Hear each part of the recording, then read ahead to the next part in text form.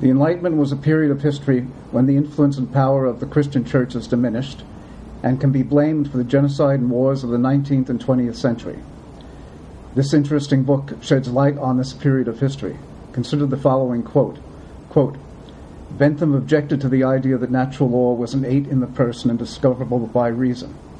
He therefore basically rejected the entire natural law tradition with its natural rights. The principle of utility served as the best measure of right and wrong, unquote. What is utility and what is right and wrong? The principle of utility is that government should strive to produce the greatest happiness of the greatest number of people. Utility is the ability of a good to make a person happy. Utility can clearly be measured on an ordinal scale. In a Robinson Crusoe economy, if Man Friday spends his time hunting instead of fishing, the utility of meat is greater than the utility of fish for Friday. If Crusoe exchanges meat for fish with Friday, it means the utility of fish is greater for Crusoe. But are there units of utility? If Friday is starving and steals a little meat from Crusoe, can you say Friday's utility increased by 5 units and Crusoe's utility decreased by only 1 unit?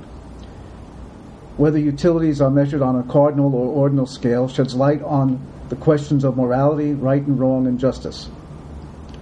If utilities are measured on an ordinal scale, utilities are clearly maximized if Crusoe and Friday cooperate with one another. If utilities are measured on a cardinal scale, it is not so clear. The hypothetical island may need a beast of burden, and slavery may be a just or moral arrangement. This raises the question of what the difference is between cooperation and slavery. In other words, what is coercion and force as opposed to free interactions between human beings? The doctrine of original sin sheds light on this question, and the author brings it up in her discussion of the change in laws about judicial torture and public punishment. Quote, this tendency towards evil in mankind resulted from original sin, the Christian doctrine that all people have been innately disposed to sin ever since Adam and Eve fell from God's grace in the Garden of Eden, location 1009.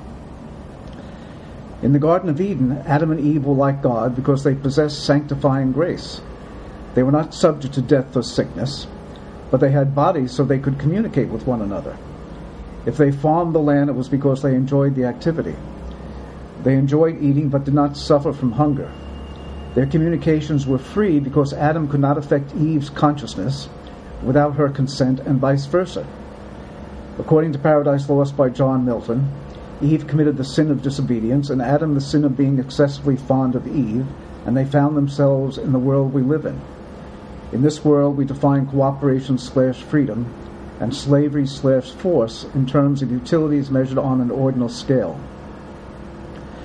According to Thomas Aquinas, morality is based on the principle that humans are responsible for their actions. Moral laws are secondary principles. What determines right and wrong is a tiny voice inside our minds that we call conscience. Sinning doesn't mean violating a moral law, it means not following your conscience. Sinning and morality relate to family life, and justice relates to the actions of government. If Robinson Crusoe economy is a model for family life, slavery is immoral. If it is a model for government, slavery is unjust. The doctrine of original sin also sheds light on the question of property rights.